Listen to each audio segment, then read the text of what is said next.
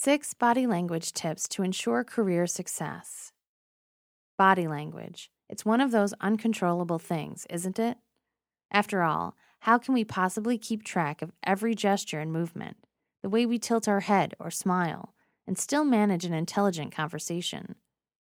Add to that the stress of trying to conduct ourselves in a business setting, and it seems like a sure recipe for disaster. Career success doesn't have to be that complicated. With these 6 tips, you can put yourself on the fast track to success without ever saying a word. Start with the right handshake. A grip that's firm and not too gentle shows confidence and sets the tone for the entire encounter. Keep in mind, a good handshake takes practice. A little time spent perfecting your grip until it's right will give the best payoff later.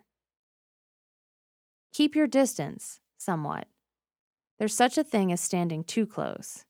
On the other hand, the last thing you want to do is wander so far off that the person you've just met thinks you're no longer part of the conversation.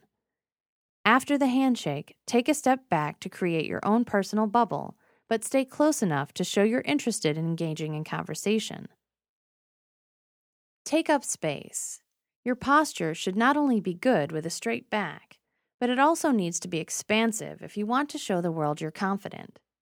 Stand in a way that shows you're not apologetic for taking up space and gives you room to gesture comfortably as you speak.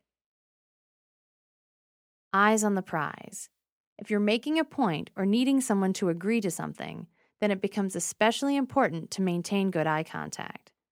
Meeting the eyes of the person you're talking to leaves no question over whether you intend your information or question for them. It also lets them know that you're fully engaged in this conversation and paying attention to them as much as they're paying attention to you. Keep your hands under control. Hands can be tricky without work. They fidget with jewelry or hair, or they can be closed or even clenched when things aren't going well. Pay attention to how you hold your hands and use them to gesture. Keep your movements simple. You're not conducting an orchestra, but do use them to underscore points in easy gestures. Put on a happy face? Not entirely.